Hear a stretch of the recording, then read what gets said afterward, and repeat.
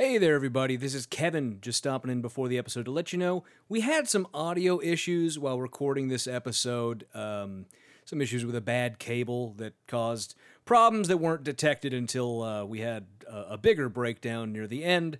So we're, obviously going to try and get that fixed as soon as possible. And it's too late for us to go back and re-record the whole episode. So sorry about that. You'll have to put up with it for this week, but we'll be making sure that it doesn't happen again in the future, at least hopefully not. But anyways, thanks all for listening, and I hope you enjoy this week's show.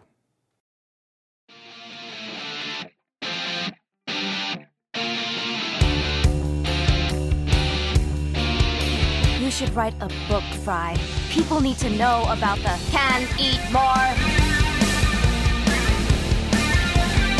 I'm getting this book on UFOs. Did you know they're real? But there's a huge comic conspiracy to cover it up. Oh, that's just a paranoid fantasy.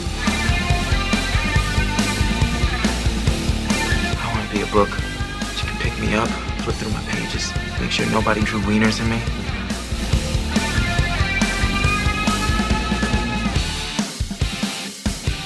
Hello and welcome to the Not Your Grandmother's Book Club podcast, where we read them so you don't have to, because it feels better coming back up than it did going down. My name is Kevin, and I'm joined as always by my co-host Benedict, who decided to get an advanced degree after he failed out of clown school. Benedict, what's the best band that came from your hometown? And I know you're from the British version of the suburbs, so, metro area. That's a great question. Uh-huh. I am going to go for one of the members of One Direction came from near my hometown.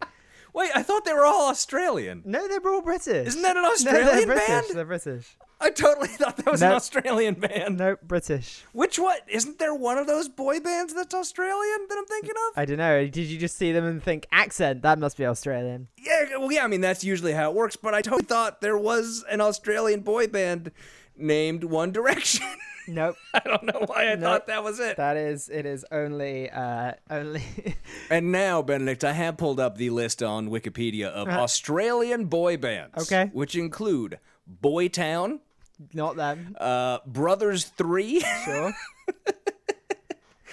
The Collective. Why not? Indecent Obsession. Okay, that sounds okay. Like, all right. Careful, that Australia. Sounds more like that Thunder from Down Under type group. Yep. Type thing going on there. Lee apostrophe Mon, Lehman. Lem? I don't know what's going on there. Lemon. I think it's Mercury 4, and then the last one worth noting, Young Men Society. Oh no. All right. So, apparently you are correct. I'm sure you were to begin with, but no, One Direction, apparently British. Yep. Not Australian. One of them kind of is it the Jonas Brothers or the Jonas Brothers Australian? No, they are definitely American. Somebody is Australian. There's something in my mind is clicking with some Australian group for some reason. I have no idea why. I know it. I know it's not the Hemsworths. I don't know. Something is making me think of Australian. They may have sung at some point. You never know. Maybe. Maybe he hummed in a Thor movie. I can't imagine. I'm sure. What about you? What's your best band from your hometown? You've had a few, right? I mean, it's a big town. I'm from Sacramento, right? It's a big town, but the best band to come out of Sacramento is without a doubt Cake. Okay. Quintessential alternative band of the 90s and early 2000s. A bass-driven band in a guitar-driven world. The band that is everything your parents told you that Steely Dan was. Okay. I don't know. Is this I can't come up with any more. people you sent me the other day that I had no idea who they were? No. How do you not know Cake? I brought up Cake so many times on the... Cake Kevin, is legitimately you're really one of my overestimating favorite bands the amount that I of all listen time. to you. Cake is one of my favorite bands of all time. You know their songs. Short Skirt, Long Jacket, Going the Distance, Jolene. You've heard these songs. Jolene? That is a Dolly Parton song. No, there's a different song named Jolene that's better. That's by Cake. Okay. That is I apologize. Amazing albums. I apologize to our listeners for Kevin saying that something was better than a Dolly Parton song. I know that our listening demographic will not agree with that. But you've heard these songs. You know Going the Distance, right? I don't think I have. Honestly. How do you not know The Distance? Kevin, I don't know what to tell you. I just don't know this band. That's literally the song I was playing when we got on this call today. Yeah, and I was like, this is a bad song. I hope it stops soon. Ah, God damn it, I'm so mad at you. They also have the amazing covers of I Will Survive and War Pigs. Sure. Never There is another one a lot of people know. I'm sure Love it is. You I'm Madly. not. This is Great band. Nugget. Great songs. Great music. I will take your word for it. I might you're listen gonna to a have to- song after this. You're going to have to give them a listen because Okay. it's definitely worth it. One of my favorite bands of all time. I can't believe you don't know it. Anyways, Benedict, now that you've thoroughly disappointed me for the Sorry. episode, you probably know, but some of the listeners may not, what exactly it is that we do here. And to them, I would say that this is the show where we go deep. Mm-hmm. And every other week, we review a chapter from a work of conservative nonfiction, while in between, we take a look at other examples of the right doing their best to make America hate again. Bennett, do you want to start us off? Do you have a hot take for us this week? Yeah, it's that the New York Marathon should be shorter, or if it's not, it should not go. You right by my complain about this apartment. every year because Yeah. you are unable to walk over to whatever bagel shop or whatever you want unable to to get to shop. in the morning. Yeah, exactly. They should divert the route so that it goes the other side of my apartment, so that I can still get. in New York City. What great impositions on my life that I can't walk across the street because people are jogging. Ooh. Yeah. Precisely, that is my hot take. Well done, congratulations, thank you. That's the end. You expressed it as well as I ever could, so thank you. You've literally complained about that every year I since know. I've known you. I Every know, time it 'cause happens, every you've year I'm complained about trapped it. in my apartment because I forget You about could it. go the other way. There's You could go water. east. There's literally water the other way. There's nowhere to go. There's no subway lines east of me. I don't know. I guess maybe you chose the wrong place to live. Sounds like maybe. a you problem. It does Sounds sound big like a you me problem. It does sound like a me problem. But all right, that's fine. I told you I would think of a quick hot take, and I Yeah. did. So what's yours? Good. Congratulations. Mine, Benedict, is that the lesson that the right learned from World War II was just that hating one particular group is wrong. Not that hating groups is wrong. They learned the wrong lesson. From all those events of that year. And I say that, again, I always sort of reference the fact that I'm doing research for various shows, various topics I want to talk about. Along with what we're doing right now with the book, the Buckley book, I'm going a little bit further into the past and sort of trying to chart out how things got from back then to where they are now. So there's a series of waypoints along the way I want to talk about, stuff that, the John Birch Society was a big one that we've talked about. Various figures and events and things that eventually we're going to end up doing some episodes on because I think they're interesting and they help us understand how they got to where they are. But along the way, I really did realize that after that whole World War II thing, they just sort of went, well, we got to pick a new group to hate. And a lot of the South went, we can keep hating that same group for a little while, but eventually we're going to have to pretend to hate somebody else. And then we'll just say Soros. That's what we'll do. We'll just say Soros, even though we mean the same thing. Because it really is, they're directing the same conspiracy theories, the same hatred, all the same stuff at whoever the group du jour is. Immigrants or Muslims, right? And they'll use new labels like culture. They'll just say, it's about culture. That's what we're really about. It's not that we're using the same exact hatred and the same lies about these groups that we would in the past for the Jews. It's really just that we're about cultures, different cultures. Yeah. Pisses Oh, me I off. have another hot take about immigration. Oh, do you? Yeah.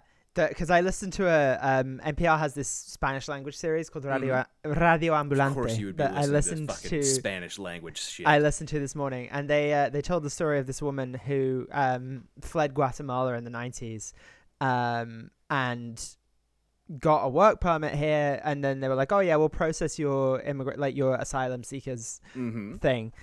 She was here for like 10 years and had 2 kids, and then they were like, no. What? Fucked up.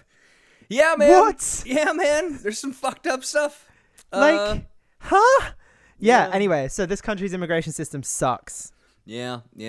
People who speak 2 languages suck. And I don't mean that because there's anything wrong with it. I mean because you're always rubbing it in the faces of those of us who can only speak it's one. Fine. It's fine because I speak 4, so... Asshole. Anyways, Benedict, why don't we move on a little bit to housekeeping this week? Remember to rate and review us on the iTunes. Follow us on the social medias at NYGBC Pod on Twitter. And of course, I have to congratulate this week's new inductee under Operation Neptune, I think is what I came up for with it. But again, you can become a member if you yourself go out and share about the show on social media. It can be as simple as on Twitter. I'm not going to give it to people who just retweet the tweet that I put out about the show every week. But if you write your own tweet and say, "Hey, listen to these guys," that's cool. I'll give it to you. But this week, at Brent Lee TV on Twitter, you are now part of our New World Spooky World Order. Yeah. Thank you very much. And Benedict. All that out of the way, let's get into what we are doing this week here on the show. I'll admit, I was feeling a little lazy this week. I feel lazy all the time, and you cover for me. So I hype you up when you're feeling lazy. Let's go. I just started work. Last couple weeks I've been going into the office every day. We also, we have we're gonna do a patron only bonus episode for this month. I've been getting that out of the way, doing that research and preparing that. So I was like, I want to take it easy this weekend. I know we've been doing the various members of Congress who are dum-dums. That's been a whole lot of fun. I think we're gonna set that aside for a little bit.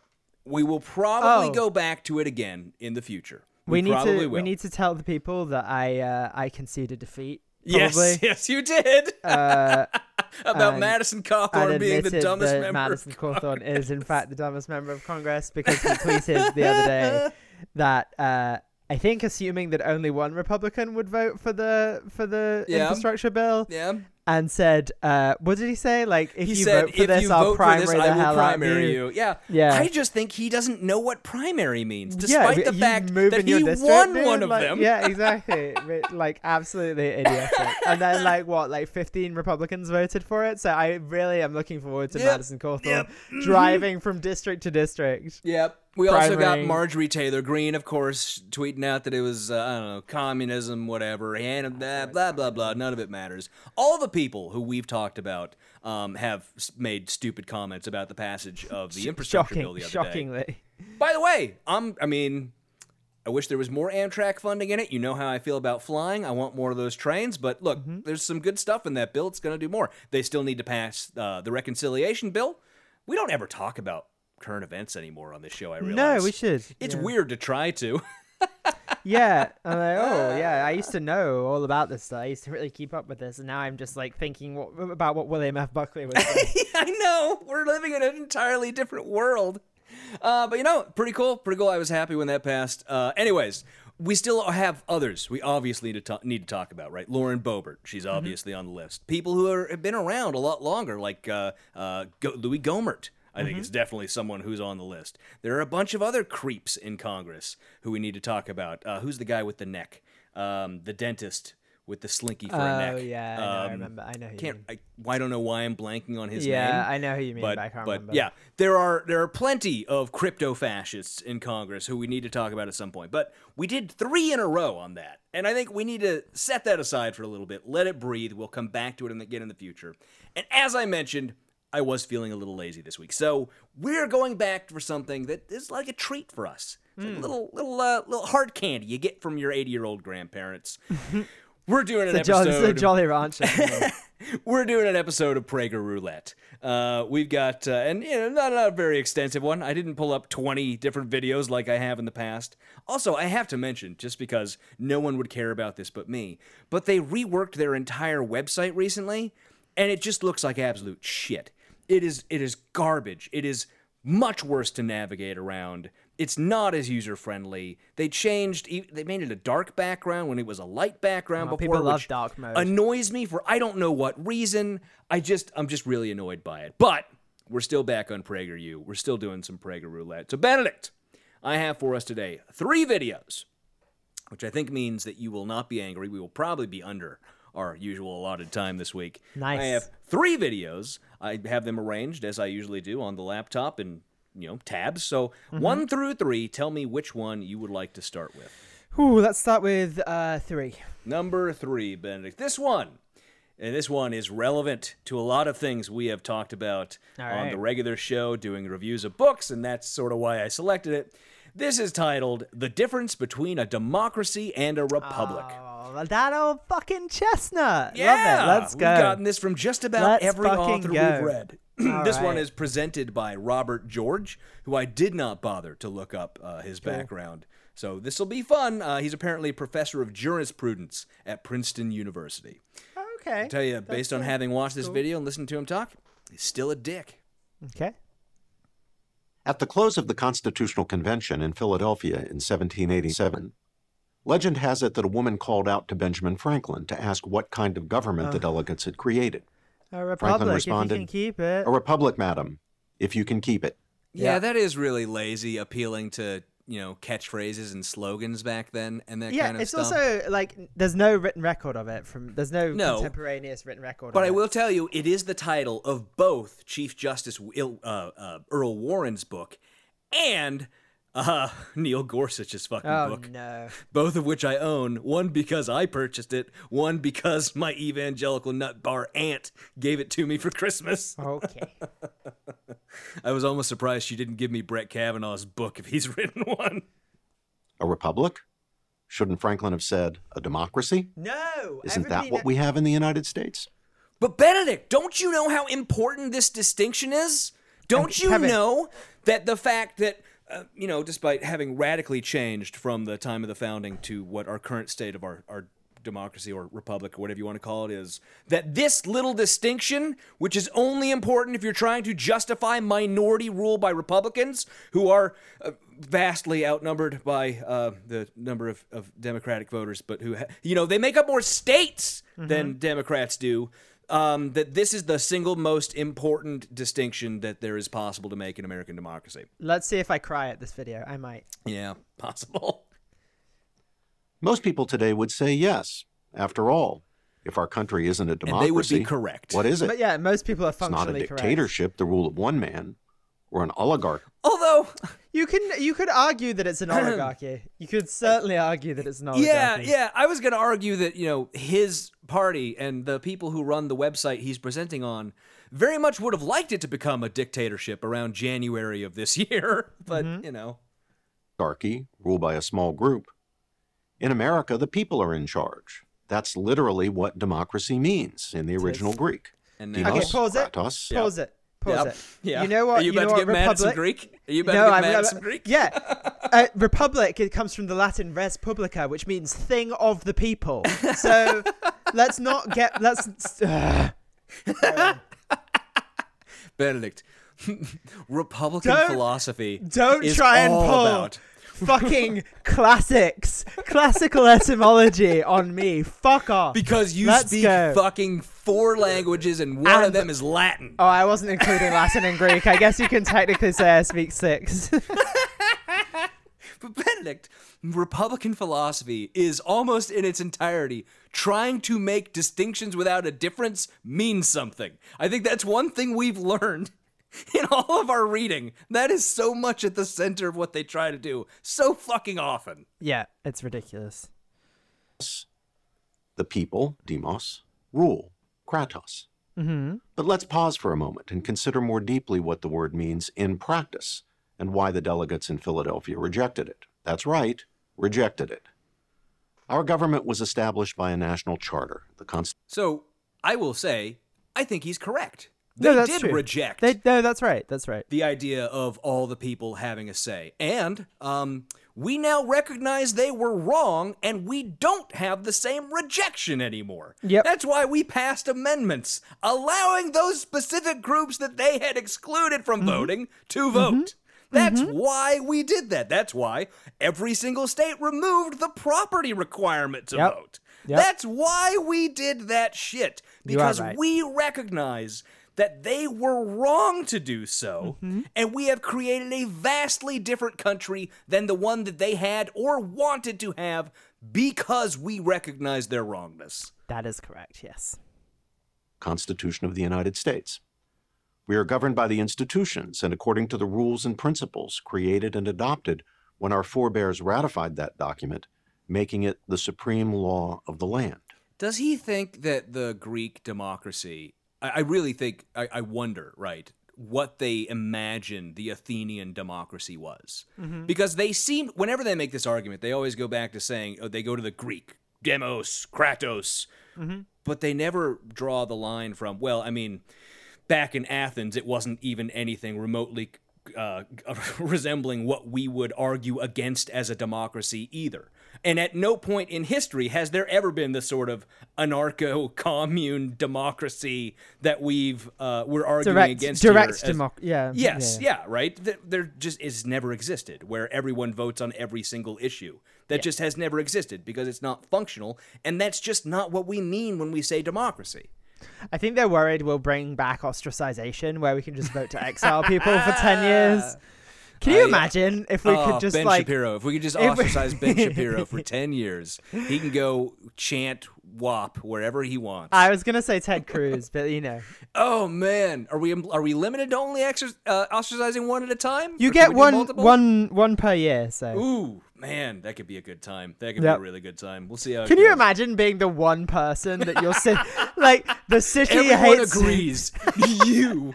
Fuck you. The city, everyone in the city hates you so much. You know what? If we did that to Ted Cruz or Ben Shapiro at the end of that 10 years, they'd come back and be, hi guys, hi. I spent the last little bit coming up with this argument about why you were wrong, about why I'm a dick. We voted again. You have to leave. Get out again. You have to leave again. If you look at the Greek for the word dickus, bigus, you'll see that in fact I am not a penis. I am not a penis. You guys were really rude when you cast me out the first time. Very good. Are those institutions, properly speaking, democratic? The men who bequeathed our form of government to us, those we call our founding fathers, didn't see it that way. They understood the institutions established by the Constitution to be republican. In fact, though the founders believed... I like to imagine that he knows what he means by republican, but he hopes there's enough dum-dums watching this video that think it means Republican Party. Yeah, maybe. Believed in government of the people, by the people, for the people, as Abraham Lincoln put it in the Gettysburg Address. They didn't. They explicitly did not believe in that. Yeah. They did not. He's just pivoted from one argument saying they didn't believe in that because what he's describing, for the people, of the people, by the people, that is that democracy that we're talking about. That is the democratic ideal.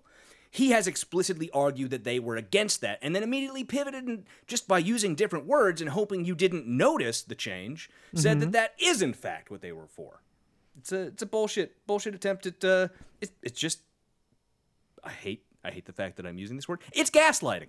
That I am correctly using gaslighting this time, though I have to point out, despite so many people often improperly using the word, he's gaslighting.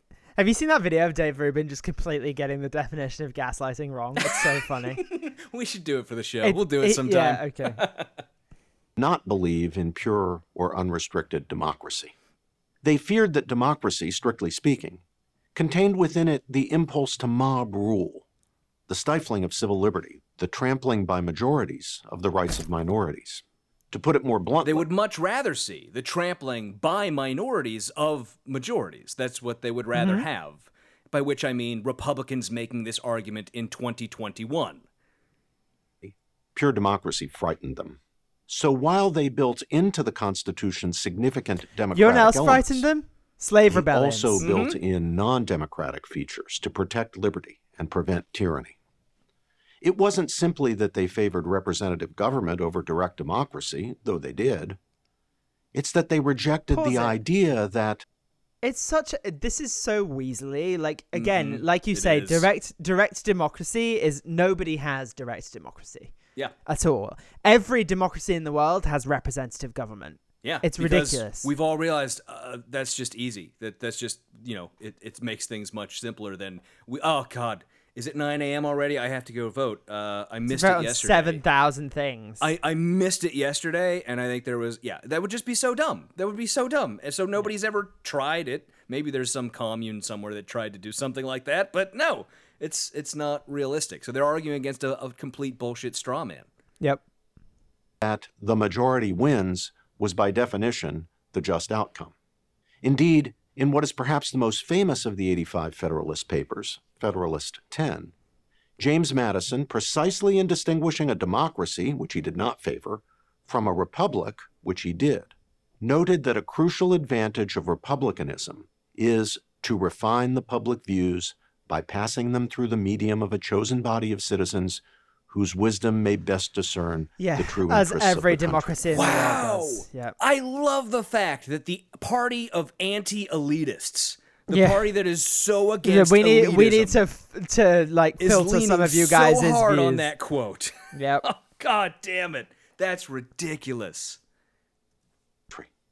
And so we have... By the way, he's also playing upon the fact that we use terms differently now versus then, right? Yeah. Versus the chosen people. We're not just talking about elected representatives in that sense.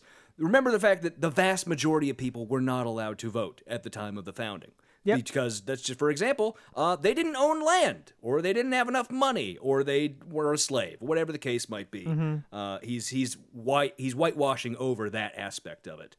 Of course he is. We have representative government. And more than that, we have a bicameral, that is, two-tiered legislature. A Congress with a highly democratic House of Representatives and a not very democratic Senate. Therefore, at least he recognizes that. Yeah. I mean, I'll give him credit for recognizing it. There's a book I remember reading in college. It was just like for one class. I think it was called How Democratic is the U.S. Constitution, which goes over all those sorts of little things about the Constitution actually isn't very democratic. And it does make the argument that we become more democratic over time. I think that's correct. And he's recognizing the undemocratic nature of the Senate. That's absolutely true, because it's, controverts the will of the people. But I think that's, for one thing, I've always said no good faith given to these people, because if it were the other way around and that benefit of the Senate were going to Democrats, they'd be screaming the exact opposite. Because they're not really about a position. They're not really about this being the right way. This is how government should be set up, blah, blah, blah. They're really about this is the only way we are able to cling to power, despite being the minority number of people in the United States. Mm-hmm. Therefore, California, with its massive population, has 52 representatives in the House. Wyoming has 1. Yet Wyoming has 2 senators, the same number as California and every other state. Also should point out that one House representative in Wyoming has more proportional to the number of votes it takes to elect that person. Yep. The number of people they represent has far more power than any single representative in California. Yep. A pure Democrat would say that's unfair. Each Wyoming resident has far more power than every Californian. Because that's it is true. But a Republican would say, well, we aren't and shouldn't be a pure democracy. No, that's horseshit. That's horseshit. Also, he's twisting all of this around, because the republic thing. The founders, for one thing, never imagined the number of states that we have now. They never imagined this sort of way that parties would be distributed across states. All this bullshit. Even if you're making this argument that he's making, that this is what they wanted and this is the way it should be, no, you just can't make that, because it doesn't translate. Because there's no way they saw this. It's ridiculous, and it also split around completely arbitrary geographical boundaries. Yeah. Like, any of these states could be like, well, we want more senators, we'll just split into many smaller states. Like, hey there, Dakotas, how you doing? Exactly. Yeah. Exactly. All right, we only got a minute left on this. We have to finish it, because we've seen this argument come up so many times in all the books we've done. I feel like we have to finish this video. That's fine. If we were, large population states like California would overwhelm the needs and interests of small population states like Wyoming. That's But argument. why should the opposite be true? Yes, exactly. Instead, you're saying that the smaller number of people should be able to overwhelm the needs and wants of the larger number of people. Yeah. That's the argument. He has managed to find a way to make that sound really nice, to make it sound really refined. When you get down to it, what he's saying is 300,000 people in Wyoming should be able to tell 52 million in California what to do. Mm-hmm. That's what he's getting down to. And that's fucking tyranny. It's the definition of fucking tyranny. That's why we're called the United States of America. Each state has its own separate identity, holds its own separate elections. Just as we don't want one person or small group of people to dominate our government, we don't want one state or a few states to dominate. Again, it's the bullshit, arbitrary geographical argument. It's a way to try and refine this argument to sound interesting, to make it sound as though state is actually a thing that matters, when what we're actually talking about is people, which is the thing that matters, right? Yep. We don't have states. We don't have governments to serve land masses. We don't have the United States federal government to serve states. It's to serve the people. Because remember earlier, he told us by the people, for the people, and of the people. The Republic, yes, that the founders wanted was by the people, for the people, of the people, not by the states, for the states of the states. Because that is as stupid as it sounds. Yep. To dominate our government. A republic is a way of diffusing power, and a brilliant one at that. We see something similar in the Constitution's procedures for choosing a president. An obvious possibility would have been by a national popular vote. The founders wisely decided against this option. Really, it's just all shit that when they were coming up with this, it's like, well, if you say that, then I won't vote for it, because that means... Also, I won't they were get to all choose. drunk and hot and sweaty. Like, let's not put too much stock in all of that. Thank you. You're like, he's putting all this great, grand wisdom behind a document that was a struggle for power between a bunch of people meeting over a couple of weeks or At months best, or however long. at best, a hodgepodge. Yeah. Yes. Rather, they created an electoral college to protect the interests of the less populous states. Even today, their decision makes sense. No, As my Princeton absolutely colleague, not. Professor Alan Gelzo, observes, a direct national popular vote would incentivize campaigns to focus almost exclusively on densely populated urban areas. That's actually The not electoral true at college all. system incentivizes candidates to court voters more broadly. It would encourage them to focus on where they think they'll get the most support. Yeah. Which is true, but that doesn't mean ignoring. Like, it also means that like they would probably spend more attention, because like right now no Democratic candidate is going to Kansas, right? Absolutely. Like, Absolutely. But if they were like, hey, if I get a 10% boost in voters from Kansas's cities, they're more likely to go and campaign in these smaller states. But right the analogy now doesn't work when you just look at how statewide elections work for like the governor. Yeah. Governors in many states go to those rural areas. I can go pull up campaign footage right now of Gavin Newsom in California going out to the Central Valley and walking around with a farmer for his campaign. Yeah. They do that. And because it's marginal gains when it's a popular vote. Absolutely. What he really means, of course, is that Republicans would never win another presidential election, and that would make him sad. I mean, it would be very rare, but that's fine. It'd be incredibly rare. I mean, the last time that happened was Bush's second election after 9/11. So in my lifetime, they've won the popular vote in a presidential election exactly once. That in my lifetime, I'm 30 years old, and that was Bush's second election after 9/11. They'd that have true? a. Yeah, that's true. That's the last Were you time they won born- presidential popular vote. You were born after first Bush, right? Yeah, 1991. Yep. Just okay. We're the same age. I know. I forgot when first Bush was. We're separated by a few months. I know. I forgot if you were older or younger for a second. A little bit I know, younger. Yeah, Yeah. I know. broadly, making presidential elections more fully national. So if we understand the system of government our founders bequeathed to us, we will see why they preferred to describe it as a republic rather than a democracy. In an apocryphal Of course, quote. it has strong democratic elements, but America was not created to be a pure democracy. Okay, hold For on. very good that, reasons. Whew, there's a that Ooh, that for of very course. good reasons? For No, very no, good reasons? No, that of course it has strong democratic elements. That's a hedge. It's- That is a hedge. Well, it's also just like, hey, ignore everything I just said, basically. Those reasons remain as valid today as they were in 1789. We should not go along with those who today are demanding constitutional changes simply because this or that institution or procedure established by the Constitution, say the Senate or the Electoral College, is not democratic. More democratic. No, it's because they're unequal. It's because... Yeah. Forget the word democratic, buddy. I'll just argue with it being completely immoral to have the majority ruled by the minority. I will just argue with you on those terms. We don't need to bring the word democratic into it at all. Let's say biased. Yeah. Democratic doesn't necessarily mean better. It doesn't necessarily mean more just. It does. Our actually. founders understood this. So should we. We have a republic. they thought slavery was okay. You cannot make an argument about what is just based on what they thought, unless you talk exclusively about Benjamin Franklin.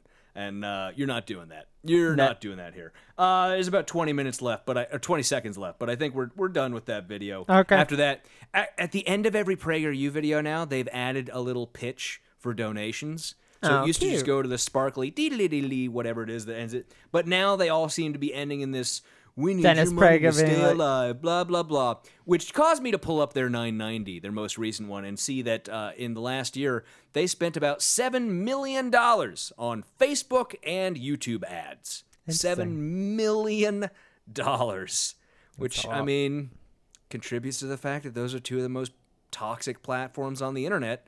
There's a reason why that's where they spend their money. It's where they have the most effect. Facebook and YouTube. I mean, they're also the biggest platforms. So yeah, but I would say why aren't they spending that kind of money on Twitter? And I would say Twitter has a different dynamic. It's also about 1/10 of the size of Facebook. Yeah, is it really? Yeah. Yeah. Anyways, Benedict, we have 2 more videos. Okay. Give me a number, 1 or 2. 1. Number 1, Benedict. This one is entitled "Killing Comedy" by Seth Dillon. It is from May 10th, 2021. And Seth Dillon is the CEO and owner of the Babylon Bee. Oh, good. Okay. The world has become too absurd to be satirized. No, it hasn't. The great English writer G.K. Chesterton said that way back in 1911. Benedict, do you know anything about G.K. Chesterton? Yes. Let's see what he has to say. Okay, for one thing, I have to point this out. The Babylon Bee seems to, as far as I know, be obsessed with G.K. Chesterton. Like, I was going through their Twitter feed today, and they retweeted something, just somebody saying, hey, read this amazing book about G.K. Chesterton. It's like a list of his 10 favorite things and blah, blah, blah. I searched their website and found that he's listed all over the place as a reference.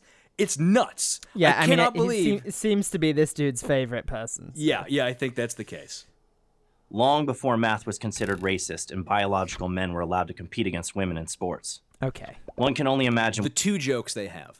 That's the 2, like, they keep going back to that same, so they have transphobia and liberals think 2 + 2 = 4 is racist. Those appear to be the 2 jokes that Babylon Bee has. Really quickly, just tell you, and I think this is maybe my favorite thing I've discovered by Googling a person. Mm-hmm. I Googled G.K. Chesterton just to jog my memory, and under the influence section, I will give you 3 guesses of who it says he influenced if you didn't look it up already. Oh, God. I don't know about influence, but I know that he does look like Boris Johnson went through a blast furnace. He looks a bit like a mix between Teddy Roosevelt and Boris Johnson. A little bit, right? Yeah. Who's the influence?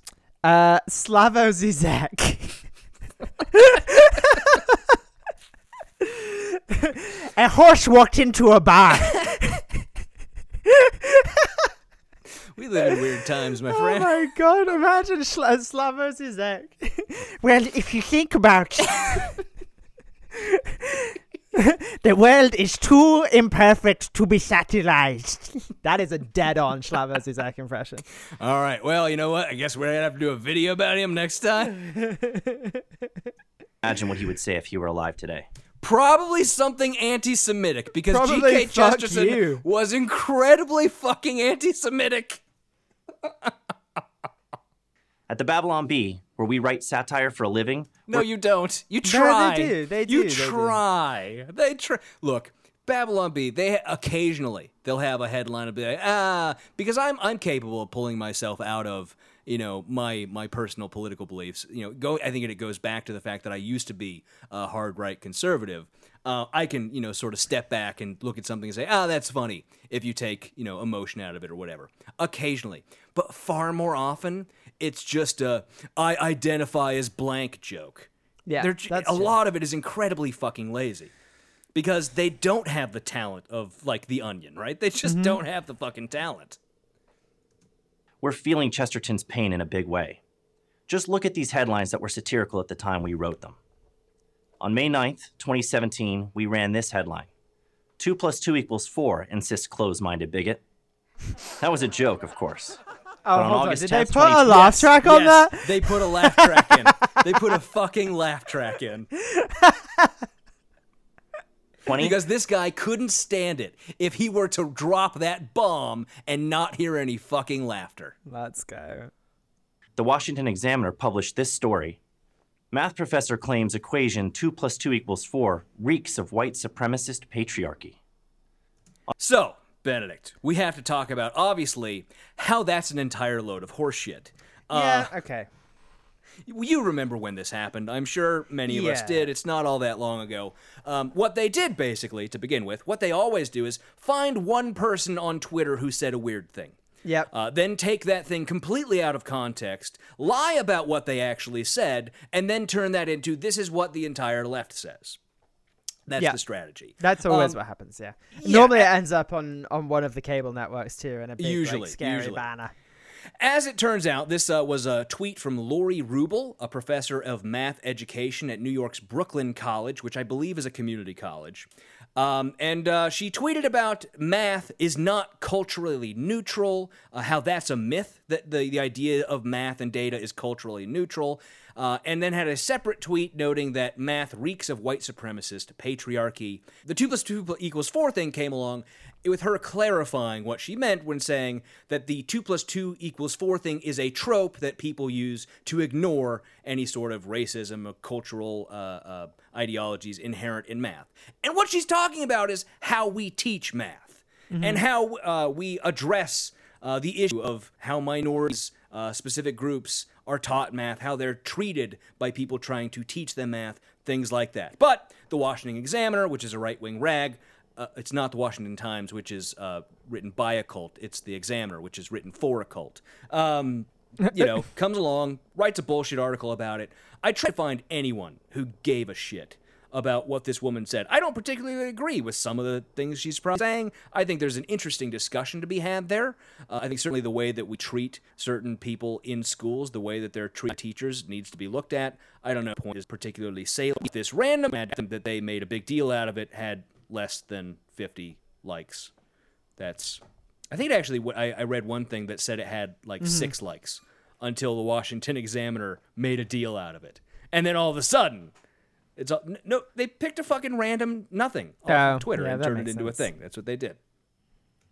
On August 13th, 2020, ran this headline: BLM rioters awarded no Peace Prize. At the time, we thought this was obvious satire, but on January 29th, 2021, this story was published in The Guardian.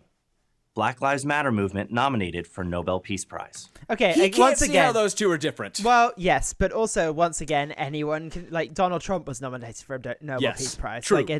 Anyone can nominate anyone for a Nobel Peace Prize because you just have to be an elected member of a governing body, I think. True, but this is where I get to him claiming he's doing satire, but he doesn't know what satire, because he's claiming that his article, BLM rioters awarded Nobel Peace Prize, that is identical to the Guardian headline about Black Lives Matter being nominated for the Nobel Peace Prize. He doesn't understand, the way that his statement is tinged with his own personal biases.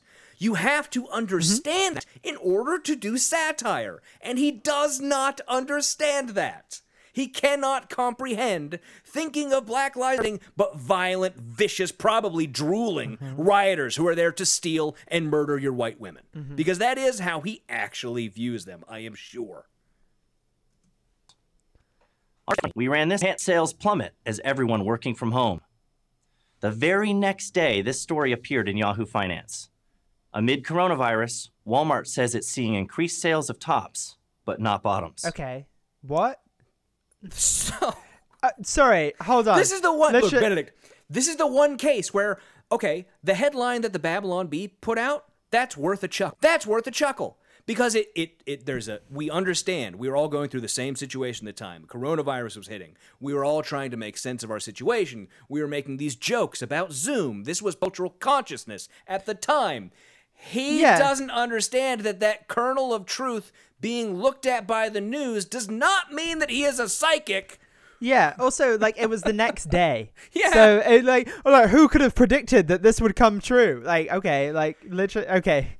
Oh, you weren't the only person to notice a thing. Must mean satire's dead. Yep, that's it. I could go on. Our satire is proving to be astonishing regularity. I'm not sure. That's not really no, satire. not. That last one. No, it's just a joke about our current circumstances, which ended up being sort of true. Yeah. Mm-hmm. So what does this mean in satire? Well, for one thing, that right, the truth point. But when this behavior or comments, how do you? Almost anything we publish ends up being ends up actually coming true. Prophet. I think he might actually think he is a prophet with dumb. You've just seen. This is exactly what Chesterton was talking about. It's one of the ways the left is killing satire by turning reality into a parody. Because here's the problem: we saw that the right was getting too good at comedy, and Benedict, we decided we got scared. We had to murder satire. That's it. Of itself. There's another, more intentional and insidious way the left is killing satire, and that's through censorship. You knew it was coming. We published an article a couple of years ago with this over-the-top. CNN purchases industrial-sized washing machine to spin news before publication. Believe it or not, Snopes fact-checked this story. I mean, come on. A washing machine? So, Benedict. Did they? This is where I told you before the show that we were going to have a mini, version of me talking about a topic. Mini. Much to talk about here, but we got to talk a little bit about the Babylon Bee. As it turns out, what he just said is true. Snopes did, in fact, write an article about that and just said, oh, this is just satire. False. The problem is, the Babylon Bee, as I should have mentioned at the very beginning, was founded in 2016. That article he's talking about came out in 2017, when still nobody who knew who the fuck Babylon Bee was. Cool. And the problem was, up to that point, they had several pieces, I don't want to call them articles, that had come out that a astonishing number of people on the right had thought was true. And throughout Babylon Bee's history, and again, this goes back to not so much of as he thinks him being prophetic, them not being very good at satire. They write things that are much too close to reality, and a number confuse them for true, because they don't know how to do what the end does, which is you put in a twist, which makes it clear that the headline is referring to a not true thing. Also, being the Onion, which has been around since the 80s, and people generally know is not is satire, right? Although, it should be noted that people do occasionally confuse the Onion for reality. Still happens. Still happens. But it does happen at a much higher level, including in an octave. When Donald Trump, still at the time, tweeted a Babylon Bee article that claimed Twitter was shutting down for the night to stop anti-Biden news from spreading. Trump said above that on his retweet, "Wow, this has never been done in history. This includes his really bad interview last night. Why is Twitter doing this? Bringing more attention to Sleepy Joe and Big T." Yeah, you remember when Big T was a thing? You remember when Big T fucking thing? So, yeah, Babylon Bee has a history of right-wing figures, including Ted Cruz at one point and a number of others, confusing what they're saying for reality, because Republicans don't exactly have a handle on what reality is. And I found really interestingly, Snopes in 2019 actually did a bit of a research piece on satire and the problem of people believing satire. And so they took 5 headlines from the Babylon Bee and 5 from the Onion. Then 800 people of both Republican and Democratic Party to find out whether or not they thought they were true or not. And here's a few of the examples from their study among headlines from the Babylon Bee. First one. Most Americans believe major media companies should apologize for pushing the now debunked news story of collusion. Benedict. Sounds like it could be true if you live in the fucked up Republican world where you're actually more popular than you really are in reality, and you're not a minority of the country. You're actually the majority, and everyone's on your side. If the fake news media would just stop lying about it, then everyone would know that it was true. For that one, 20% of Republicans asked thought it was true, and 6% of Democrats. That's less than I would have thought, to be fair. It is less than you would think, but it's still higher than it should be.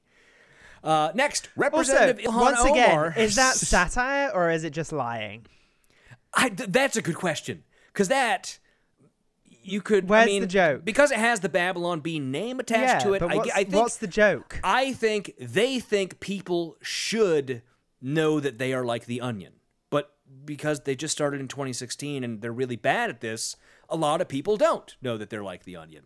And also, as you mentioned, there's not a joke included in that. Yeah. They actually reality. So that's... The Babylon Bee is more popular than The Onion, I'll tell you that right now. Maybe, because... It is. Because genuinely it is. Because boomers have bad sense of humor, I guess, maybe? Yeah. Next one. Representative Ilhan Omar said that being Jewish is an inherently hostile act, especially among those living in Israel.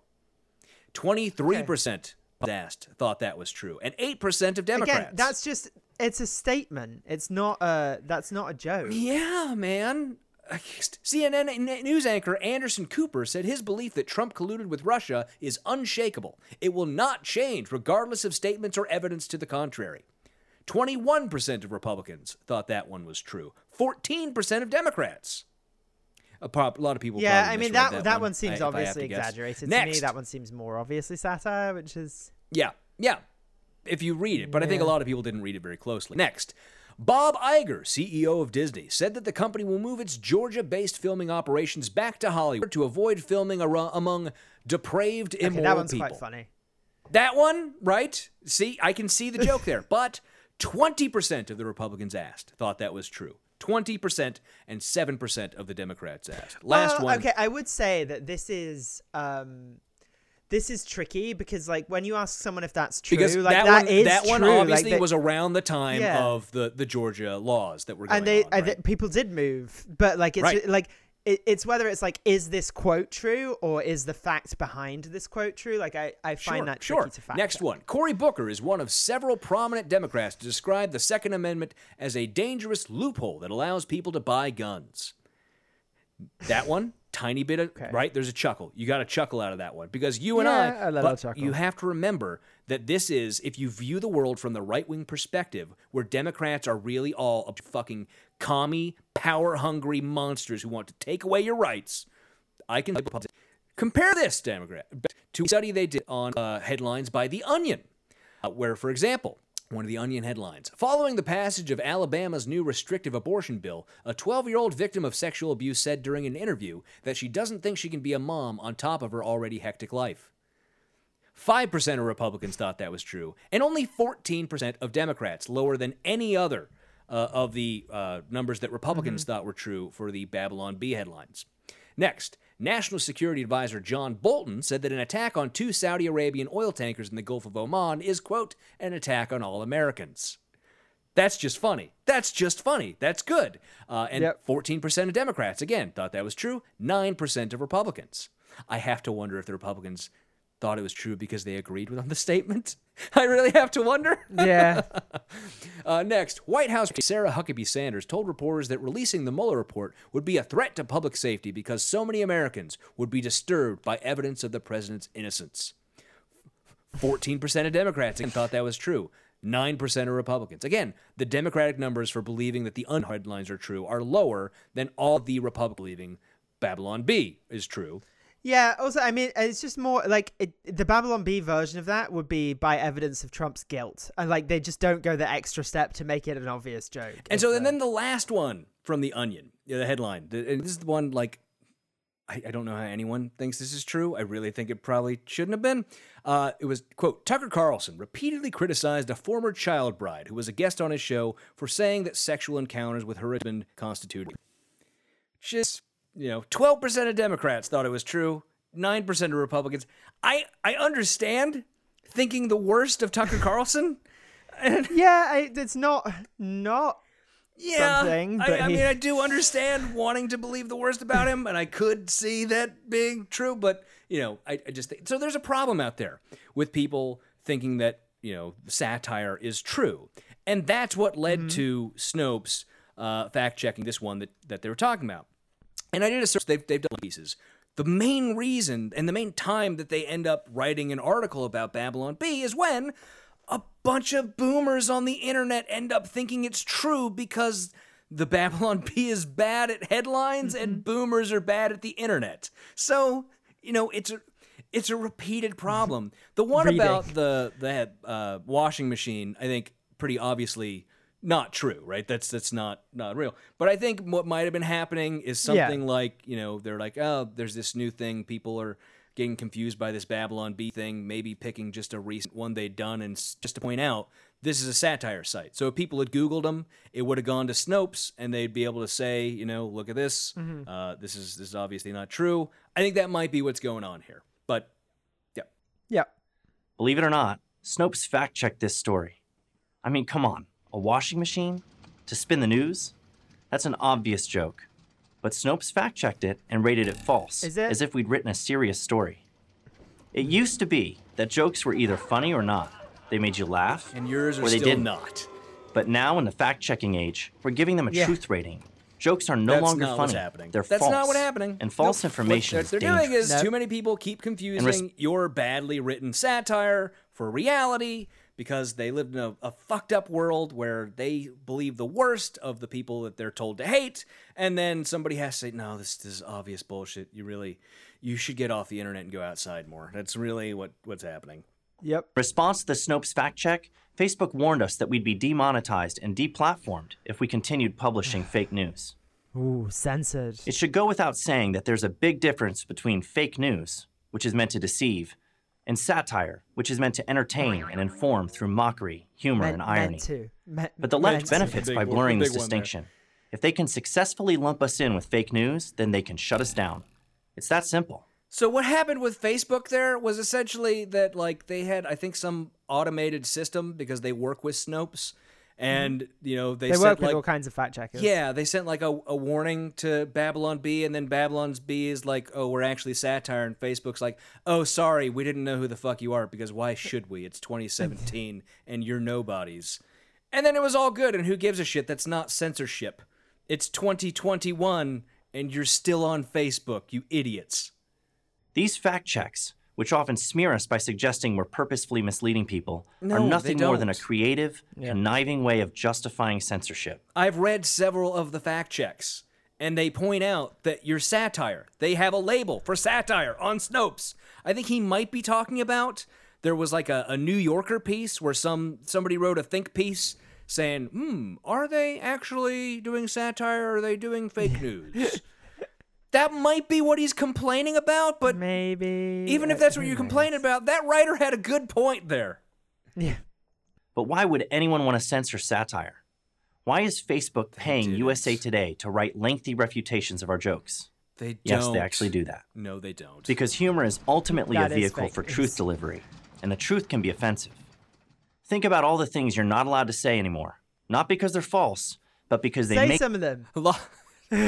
Like There's what? a lot of words that your hero G.K. Chesterton would have said that you're not allowed to say anymore. And I don't think you're going to say them on this recording. Yeah, let's be brave. Why don't you say what you want to say? Let's see what happens. make people uncomfortable. Satire cuts right through the pretense and political correctness to expose uncomfortable truths, and it does so more ruthlessly and effectively than anything else. C.S. Lewis said, "Good philosophy must exist if for no other reason because bad philosophy needs to be answered." Satire is necessary for the same reason. He said that because he wanted to imply that his philosophy was good. Jesus. Satire ridicules bad ideas. And now, more than ever, bad ideas need to be exposed for what they are before they gain an even bigger foothold on our minds and hearts. I agree, which is exactly why we need to make fun of shitbags like you. Just putting out bad ideas under the guy. That's what it is, really. I mean, we talked about... I went through their Twitter feed earlier today looking at a lot of stuff they'd put out, and a lot of it is just fucking... It's the transphobic I identify as blank joke over and over and over again. They're just hiding bad ideas in a thin veneer of supposed humor. That's all they're doing. Also, extremely high on their own supply. Absolutely. Just extremely. Well, we got about 20 seconds left. Let's see if we can finally finish this off and be done for the day. Especially on the minds and hearts of young people. And while good philosophy and rational argumentation are indispensable, it's often humor that's most effective. To quote our friend G.K. Chesterton once more, humor can get in under the door, while seriousness is still fumbling at the handle. I'm Seth Dillon, CEO of the Babylon Bee for Prager University. It's funny, isn't it? The most famous, probably political humorist, is Voltaire. And you've brought up both philosophy and you have not brought up him. You brought up G.K. Chesterton. G.K. Chesterton. And you know why? Because Voltaire was anti-religious. That's why. Absolutely. And because C.S. Lewis Someone wasn't should funny. give this guy a Voltaire book. Oh, God, man. It's so pathetic. It is very much we really need to get... It's that time that Dave Rubin actually said on his show that all the right needs to enroll in improv classes or whatever the fuck he said. Yeah. And try and get better at comedy because they think that'll help them win. They don't realize it's actually just that their ideas are bad and have been rejected. They don't realize that that's what's going on here. Mm-hmm. God damn. Anyways, Benedict, that's all we have for today. I hope you had fun. I had a good time. It's nice. I did, yeah. It's nice to go back to PragerU. Despite your mic breaking. Yeah, we had a little bit of a problem in the middle of the show. So if there's some weirdness on the recording, you'll already know by the time you get to this part of the show. And I'll know when I do the edit. But that's it. That's all we have for this week. A little bit of an easier week for us. It's nice to go back to our old stomping grounds, go around PragerU and, make fun of the freshmen. That's fun. Thank you all for listening. We hope you enjoyed the show. And remember, if you just can't get enough of us, you can go to patreon.com/NYGBC.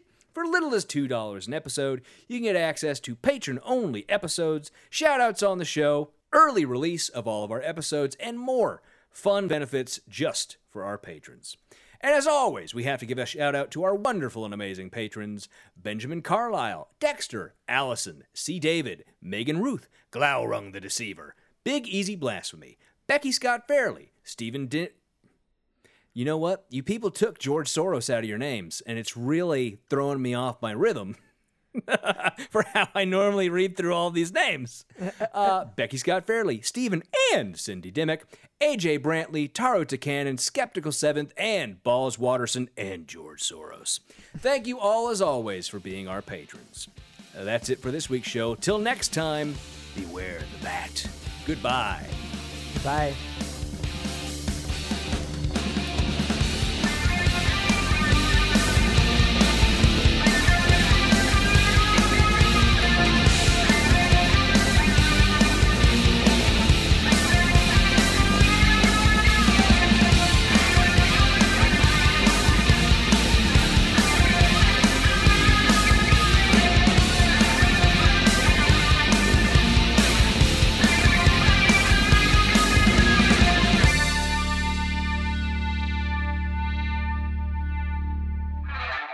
The Not Your Grandmother's Book Club podcast is a production of Kevin and Benedict Productions. Copyright 2020, all rights reserved.